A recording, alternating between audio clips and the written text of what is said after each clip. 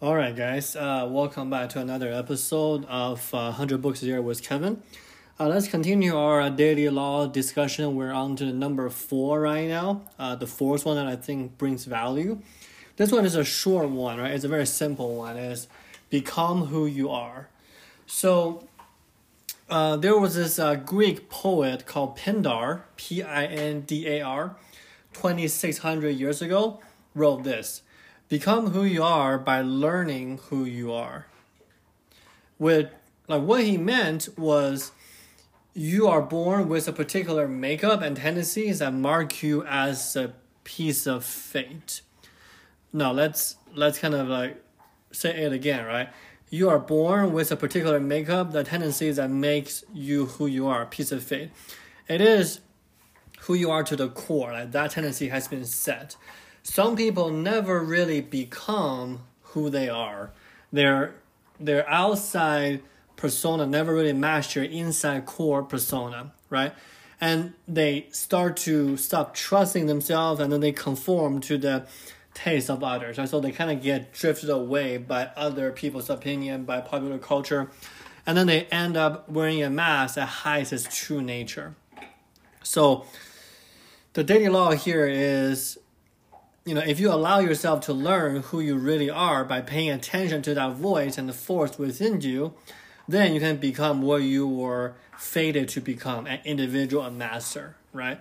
So I think this kind of takes on a little bit of self-awareness, right? And for me, it's kind of like how I try to get better with sales, coaching, and building relationship, dealing with people, and kind of trying to read more, trying to do more podcasts, right? Hence this podcast for you guys, trying to develop a deep sense of knowledge, deep sense of what's going on in the world around me, so I can start building deep connection. I think that's kind of what I've been driven to do for the last couple of years. And becoming who you are really is about learning who you are, right? It's about handling self-doubt. It's about really take control of exactly what you're worried about, and then have enough humility or have enough I want to say egolessness, right? So that we can allow ourselves to get connected to our heart, to what we really want. And yeah, I don't think there's not much else to say with this one. It's pretty straightforward, and it's really hard to do.